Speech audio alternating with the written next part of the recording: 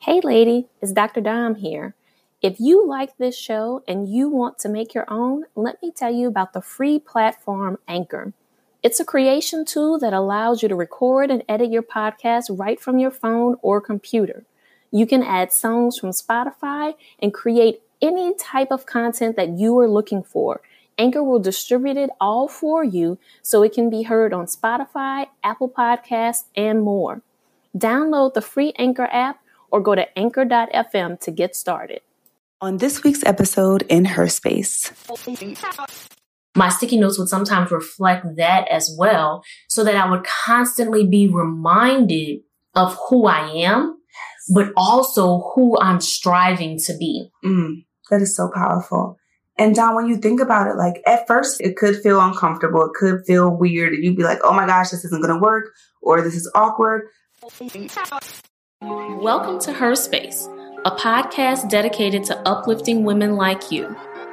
We're your hosts, Dr. Dominique Broussard, a college professor and psychologist, and Terry Lomax, a techie and motivational speaker. In a world where Black women are often misrepresented and misunderstood, please join us as we initiate authentic conversations on everything from fibroids to fake friends, and create a safe space where Black women can just be.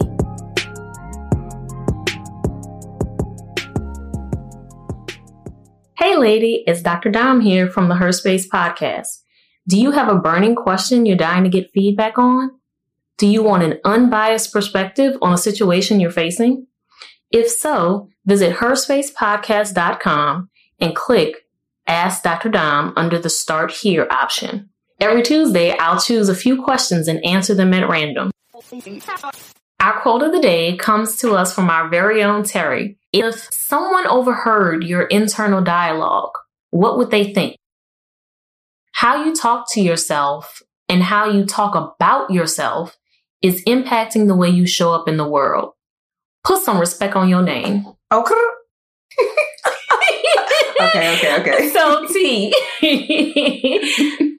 that quote to me speaks to affirmations. It speaks to speaking things into existence. It touches on quite a bit. So talk to me about what inspired that quote. Okay, so when I think about this quote, Dom, it actually makes me a little emotional because I think about why I had to get to this place, why I had to be mindful of my thoughts. And so I was actually chatting with my sister recently. We were thinking about our upbringing and what we heard in our household. And to paint the picture for you, and really, I just want you to understand like why this is such an important topic for me. And it's really because being verbally abused really destroyed my self-esteem and confidence. And so, people see me today and I may look and appear, super confident and secure. And I am today, even though I have moments of, uncertainty and things like that. But when I tell you that my confidence and low self-esteem was as low as you can even imagine, I mean, it was so low. Like I actually hated myself. Like I did not like to, look in the mirror. I was so uncomfortable in my skin. And to give you an idea of why that was the case, I'll paint just a little picture for you so you can understand what I experienced on an ongoing basis. When I was in 5th grade, I was living in San Diego at the time, and my mom and dad had came up to my school for a parent-teacher conference. It was an empty classroom, my mom, my dad, and Mrs. Jones. And I was there, and Mrs. Jones was giving them a report on my behavior. And I remember her pointing to my desk to show my parents where my desk was. And in our household, everything was neat and tidy. My desk, not so much. Now, I remember my mom giving me this look, and I was like, oh, shit. I was like, I'm probably going to get in trouble. And then Ms. Jones also shared with my parents a note that I had written to a little boy. Some little fresh ass note I wrote, a little love letter. And I was like, oh, damn, she's snitching on me. Ms. Jones is snitching. But for me, Dom, in that parent-teacher conference, my mom reached over and she punched me dead in my face in the parent-teacher conference. So a 5th grader experiencing that in front of a teacher, my dad didn't really do much, but that, I hope, gives you an idea of just how low I was, because that was something that would happen on a frequent basis. So that's not just verbal abuse. That's beyond verbal abuse. That's physical abuse. I was going to say verbal and physical. Mm-hmm. I can only imagine like what you were feeling at that time, but what did the teacher do? What did Mrs. Jones do? Honestly, she didn't do anything. I was telling my sister about this story too. And she's like, dang, daddy didn't do anything. And, one thing our dad, bless his heart, he used to always say, like, don't hit them in the face. Like he would say things like, don't do that. It doesn't have to be that extreme. Like, but it wasn't enough. It didn't save us. And so Miss Jones, she didn't report it. From what I remember, didn't nobody call our home or come to check on me or see if everything was okay. And I remember in that moment, I just felt like a piece of shit. I just felt like a failure. And I was like, damn. All of the feelings and the anger that I would have had toward my mom, I probably had a little bit, I directed it toward myself. And so that just gives you a little glimpse on if that's happening at a parent-teacher conference, imagine what's happening on a day-to-day. So when I tell you that my self-esteem and the self-hate that I had was extremely low, I mean, I shouldn't be where I am today. I shouldn't have the confidence that I have today. And so that's why this quote and this topic is so important to me, because if I can overcome that, and if I can find self-love and use positive words. I'm trying not to cry, y'all, but I'm trying to, if I can do that, then that there's hope for anyone out there. So if you don't love yourself, if you, think badly about yourself, if you are looking in the mirror and you're like, fuck, I really don't see anything beautiful. I really don't see anything that I like. I don't have any features that I like. I don't like my skin. I don't like my hair. If you're in that space, boo-boo, we got you, okay? Because there is hope. I want everyone listening to be clear that what you experienced is not okay. Mm-hmm. And it's never okay. And teachers, therapists, there are a lot of professionals out there who interact with children who are mandated reporters. And unfortunately, your teacher, I don't know what the laws were back then, but what I know is that now your teacher would have been mandated to report, and for her to witness that and still not report, that is still problematic. Mm-hmm. And my guess and my hope is that somewhere along the line, some of the other abuse was reported and that there was some intervention. Because one of the things too that is important for us to also recognizes that even when there's reports of past abuse, the goal of a mandated reporter is to make sure that no one else is currently in danger. Mm-hmm. That's a really good point too, because as a person that works with youth and typically the motivational speaking capacity, I am now a mandated reporter. So I've had to actually report instances where a student will come up to me after a speech and they're like, oh, I was sexually assaulted or I was abused. I've actually had to do that. And it's not easy. It's difficult, especially when the child doesn't want you to tell, but you're like, I usually try to tell them before you say anything, I do have to report anything that fits within these guidelines so that they know I want to create a safe space for you, but I also have to do my job so I don't get in trouble. So T, just to clarify, because I know we're having this conversation about like mandated reporting, mm-hmm. and also you're disclosing to us that you were abused as a kid. Was there ever any reports made on your behalf or your siblings' behalf? There was. So I can't remember exactly when it happened. Someone did make a report and my mom was held accountable for that. Okay. And did you all ever get any therapy or any support when that was happening? Like once that report was filed? I never got therapy, but I noticed that the older I got, things did get better. And luckily my siblings, they have a very different experience from what I had. But I think the thing that we want to make sure that we clarify is that even though your teacher, Ms. Jones, at the time, mm-hmm. didn't file a report, that because the abuse continued, at some point, someone did yes. file a report on your behalf and action was taken to correct your mom's behavior. Absolutely. I appreciate you just validating that, Dom. And just to talk to that experience, one of the things that I've done in therapy and as I'm working on healing my inner child is going back to that moment, replaying that moment and seeing my adult self, like visualizing my adult self, saving myself in that moment. Mm-hmm. And so it still brings up a lot of emotions because it's still my experience. It's still something that I've had to live with and experience. And it brings up just a lot of the feelings that I had at that moment. But I'm constantly working on improving and healing that little Terry. And so as you're working on healing that little Terry? What is some of the work that you've done in terms of your words and other actions that you've taken to kind of heal yourself? Well, I would say the first thing I had to do was realize that, one, there's an internal dialogue that's going on in my mind, whether I control it or not. And I think one of the biggest moments for me was realizing that after the abuse had stopped, after the physical and verbal abuse stopped, after, the bullies at school stopped saying stuff to me, after everyone else stopped their negative talk, I realized that it was still happening on an internal level. Mm-hmm. And I remember being in grad school and in college, actually. And I remember just being by myself, and I'd have like a replay. It was like a movie playing in my mind, where instead of hearing it come from that person's voice, it was now me. You're so dumb. You're so stupid. You make a mistake. You idiot, dummy. All that stuff that used to be said to me is now me saying it to myself. So now I've become my own bully. And so what I had to do first was realize that baby girl, which is what I call myself. That's like there we go. That's an example right there. Instead of calling myself a dummy and all this other stuff, I refer to myself internally as baby girl. So I'm like, baby girl, there's something going on inside. There's a dialogue that you aren't participating in, right? It's something that's kind of on replay based on what I've heard in the past. So after realizing that there's an internal dialogue, I did research. I'm like, what can I do to reprogram myself? And so for me, there's this book. It was an amazing book in my journey, and it's called Self-Esteem, a Proven Program of Cognitive Techniques for Assessing, Improving, and Maintaining Your Self-Esteem. And this was a book that I read in grad school, and it was so amazing for me because what it did was it walked through the nature of self-esteem. It walks through the critic that we have in our head, where that comes about. It talks about disarming the critic and also providing an accurate self-assessment. And I'll give you an example, Dom, of one of the things that the book shared with me. So weight has always been an issue for me. I've always been very small. I've always been like the tiniest person out of my friend group, and I've always wanted to gain weight. And so I used to always say, damn, I'm too skinny. I look like a stick. And I would say things like that.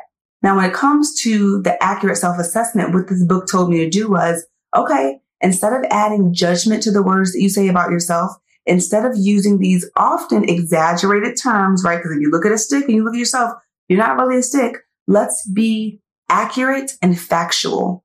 So you are 5'5" and you weigh 125 pounds. That's a fact. Now, if you want to gain weight, okay, that's fine. We can focus on gaining weight, but let's put some respect on your name, okay? It's not that, your nose is the size of whatever a big item is. Maybe you have a big nose and people have always teased you about that. Okay, no, let's just say that your nose is actually just a prominent figure on your face. Like we're not going to get caught up in beating ourselves down and adding these adjectives that are unnecessary. We're just going to be factual. So that was another thing. I haven't utilized this book, but one of the things that I can tell from my just quick glance and review of the book is that these cognitive techniques are therapy-based, right? So this is based in psychology. This is in psychological science. These are things that some therapists, depending on their therapeutic approach, would also kind of advise you to utilize those strategies. Hands down, absolutely. And for me, one of the big things was affirmations. Affirmations, but also I used to put words around my apartment. And it's so funny because my husband and I met back then and we were dating, and he would come to my place like, yo, what is she? Like, I'm sure he was thinking like, she has all these words around, but I didn't give a fuck who was coming over. Like, this is what I need to do to program myself. So it would have next to the mirror, I am beautiful. I am worthy. Just all kinds of positive words around me. So when I wake up, I see it constantly. Also, I did a lot of looking in the mirror and just being like, you're enough. I love you. You're beautiful. Just constantly saying those things. And the thing about my experience with the positive affirmations and the words around the room, I felt super silly. I was also like, this shit ain't gonna work.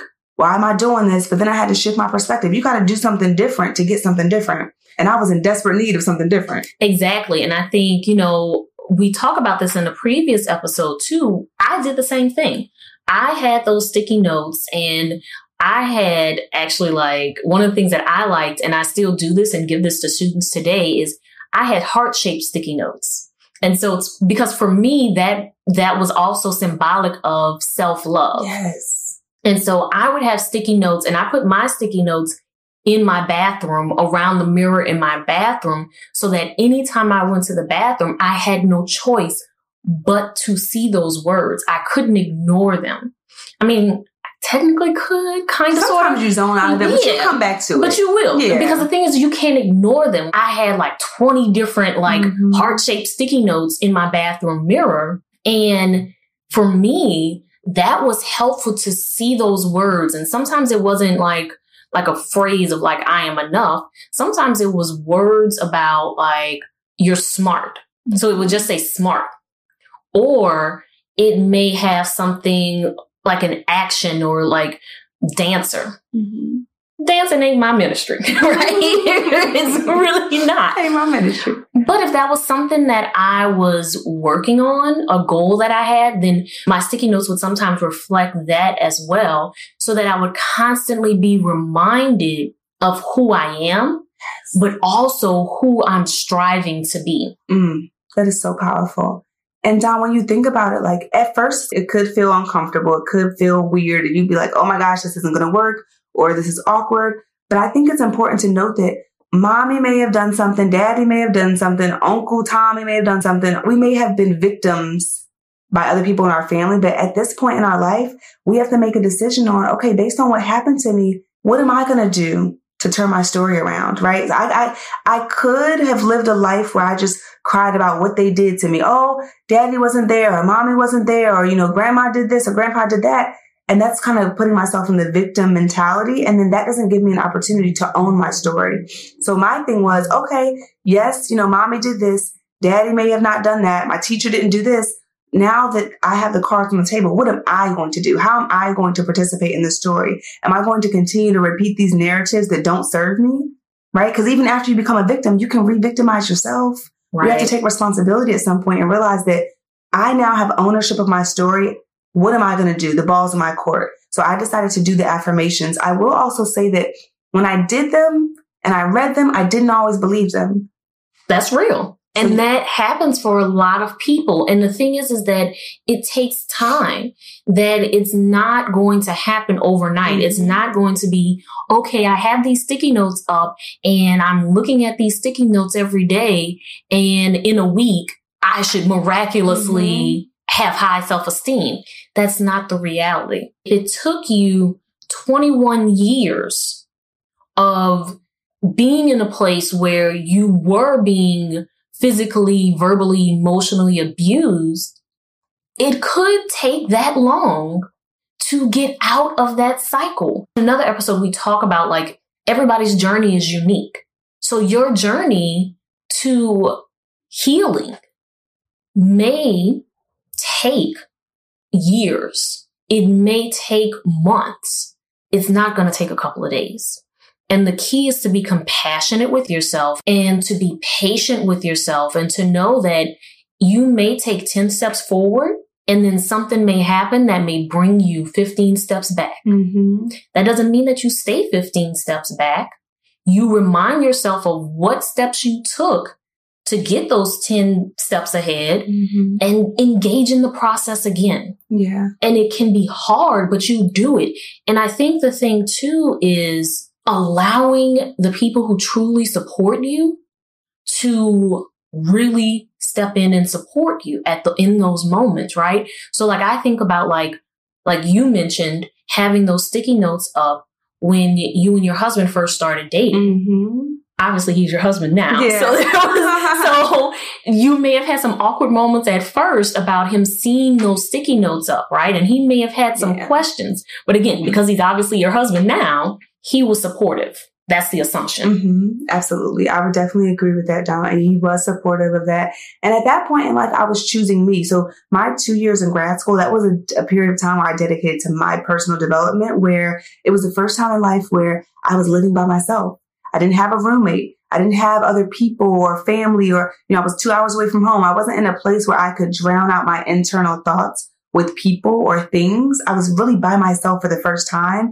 And so I was kind of forced to just, I'm kind of like stuck in this place with Terry. So I kind of got to learn to love her. Right. And I knew that if I didn't truly love myself, I could see myself, because I had just gotten out of a toxic relationship. I could see myself going back into the same cycle, putting up with some man's bullshit because I didn't truly love myself. So at that point, I was like, I don't care who doesn't agree with this. I'm doing it for me. And when I think about how this works, right, there may be a lady out there like, well, I don't think it's going to work. It's like the gym. You go to the gym for 3 days, you're not going to see any results. You don't ask your body, well, how is this muscle going to form here? And what exactly is happening internally for this to, no, you just do it. You show up for yourself. And when you look at yourself 30 days, 60 days, 90 days, that's when I really started to see changes from the gym. I swear to you, I remember it like it was yesterday. I feel like I woke up one day and I was like, oh my God, I'm confident. I forgot that I was even in that space. And I was like, oh my gosh, like it's so different now, but it's work. You have to be willing to do the work. And I think the thing too with that, if we're going to stay with our gym analogy, is that I think about coming off of the holidays. And during the holidays, I suck at my gym workouts, right? Like, and when I say suck, I mean like my gym routine is probably next to non-existent during the holidays. But then like after the holidays are over and I'm back into my normal routine, going to the gym becomes like clockwork again. It becomes so easy to get back into that routine. And even in those moments during the holidays where I'm like, oh, I'm not really working out. Like I do have those times where I'm like, oh, wait, maybe I could go work out. Like the thought process is still there. Like the awareness is still there. And so I think the thing is that in terms of tying this back into like our self-esteem and our words becoming our reality, is that there may be times where we do hit that valley, right? Of our confidence seems to be shaky or it seems to be non-existent. But because we've already done the work to lay the foundation, we can come back up again and hit our confidence peak again. And then at that point, it's up to us to determine, do we want to stay there? And what do we need to do to stay there? That's so spot on, Dom. And it makes me think about this quote from Queen Latifah. When Queen Latifah had her own show, she had said something on the show and she said, no one is 100% 100% of the time. And so even today, like though my confidence, self-esteem is way better than it was before, and I'm so content with where it is, I still have moments of uncertainty. I still have moments where I feel insecure, or I'm like, oh, I don't really look right in this outfit, or, I just don't feel like I'm bringing my A game, but I know that I have tools that will allow me to get back there.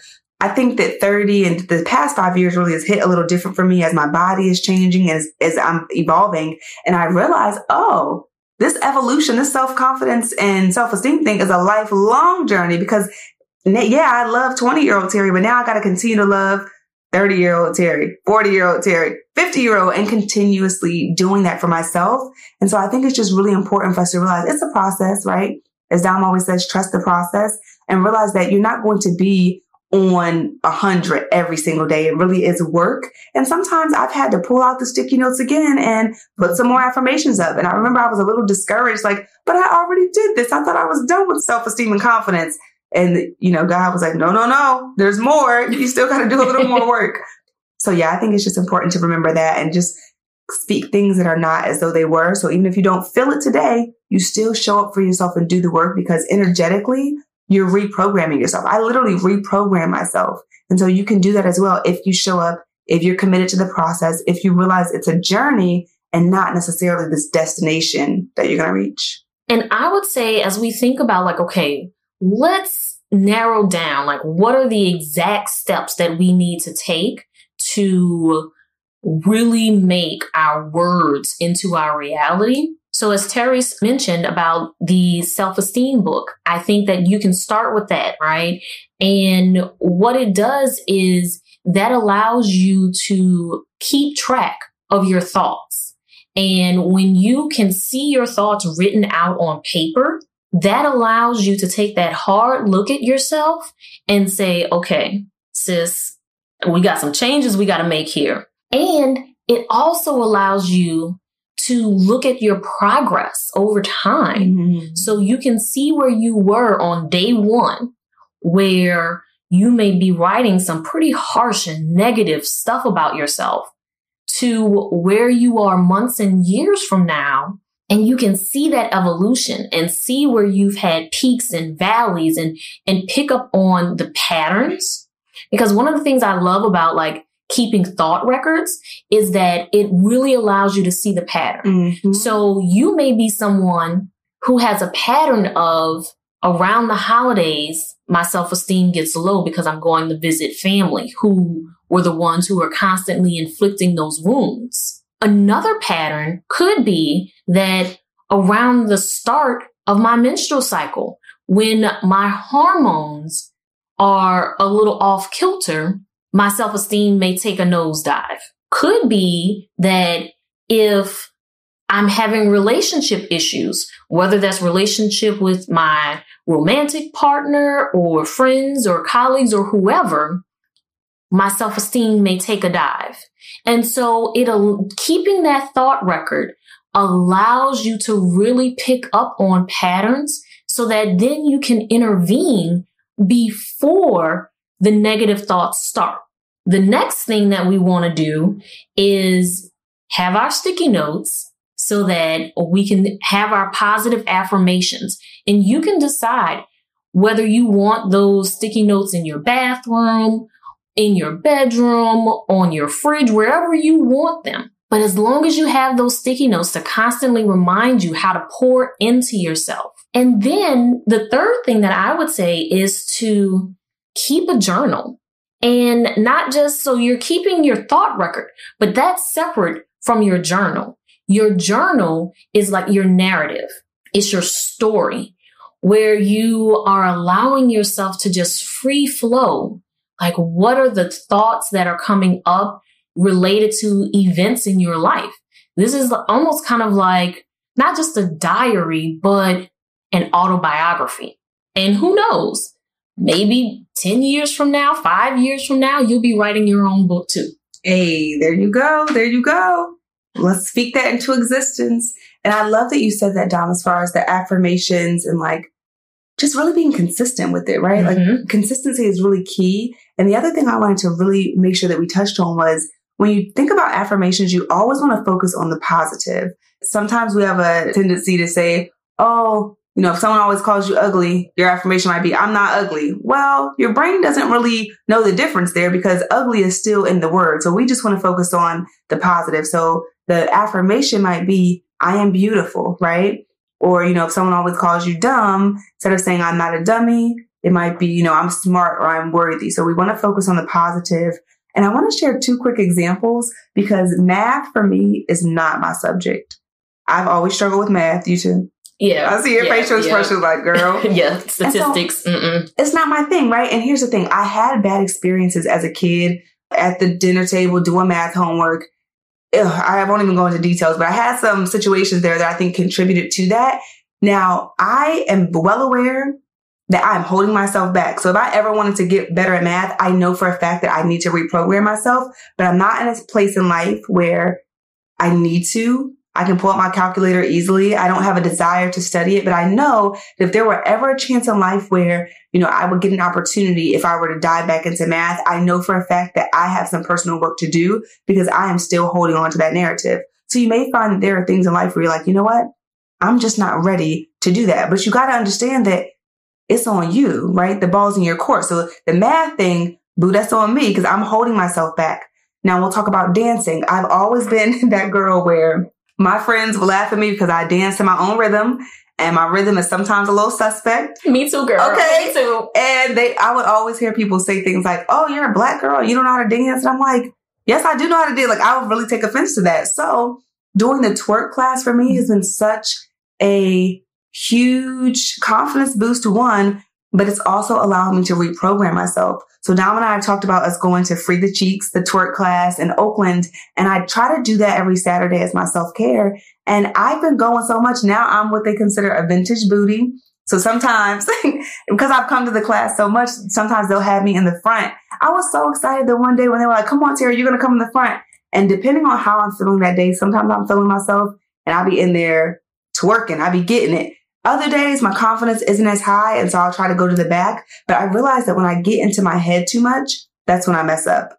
And so it's really taken like positive affirmations and actually just doing the work and showing up to dance that's really helped me. And the support of my sisters there has also allowed me to have more confidence doing it. So I don't say I can't dance anymore because honestly, I really can dance. There are just certain times where the rhythm might be a little too much for me and it's a little difficult to be coordinated, but it's all good. And it really is about tapping into your comfort zone and your flow and where you feel the most confident. Because like you said, in those moments, you might not be, Meg the Stallion or Cardi B out there in these streets, but you are doing the best twerking that Terry can do. And as long as you feel good about it, that's what really matters. Hey girl, hey, it's Terry here from the Her Space Podcast.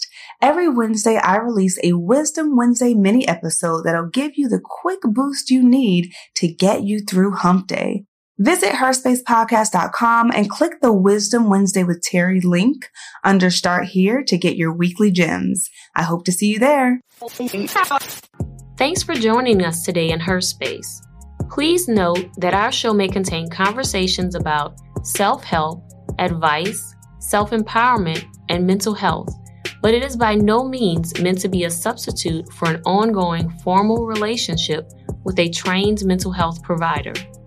If you or someone you know is in need of mental health care, please visit the Therapy for Black Girls directory, Psychology Today, or contact your insurance provider. If you liked what you heard and want to keep the conversation going, connect with us on Facebook, Instagram, and Twitter at Her Space Podcast, or check out our website at herspacepodcast.com. And before we meet again, repeat after me. There's something inside of me that's bigger than any obstacle. We'll see you next week, lady.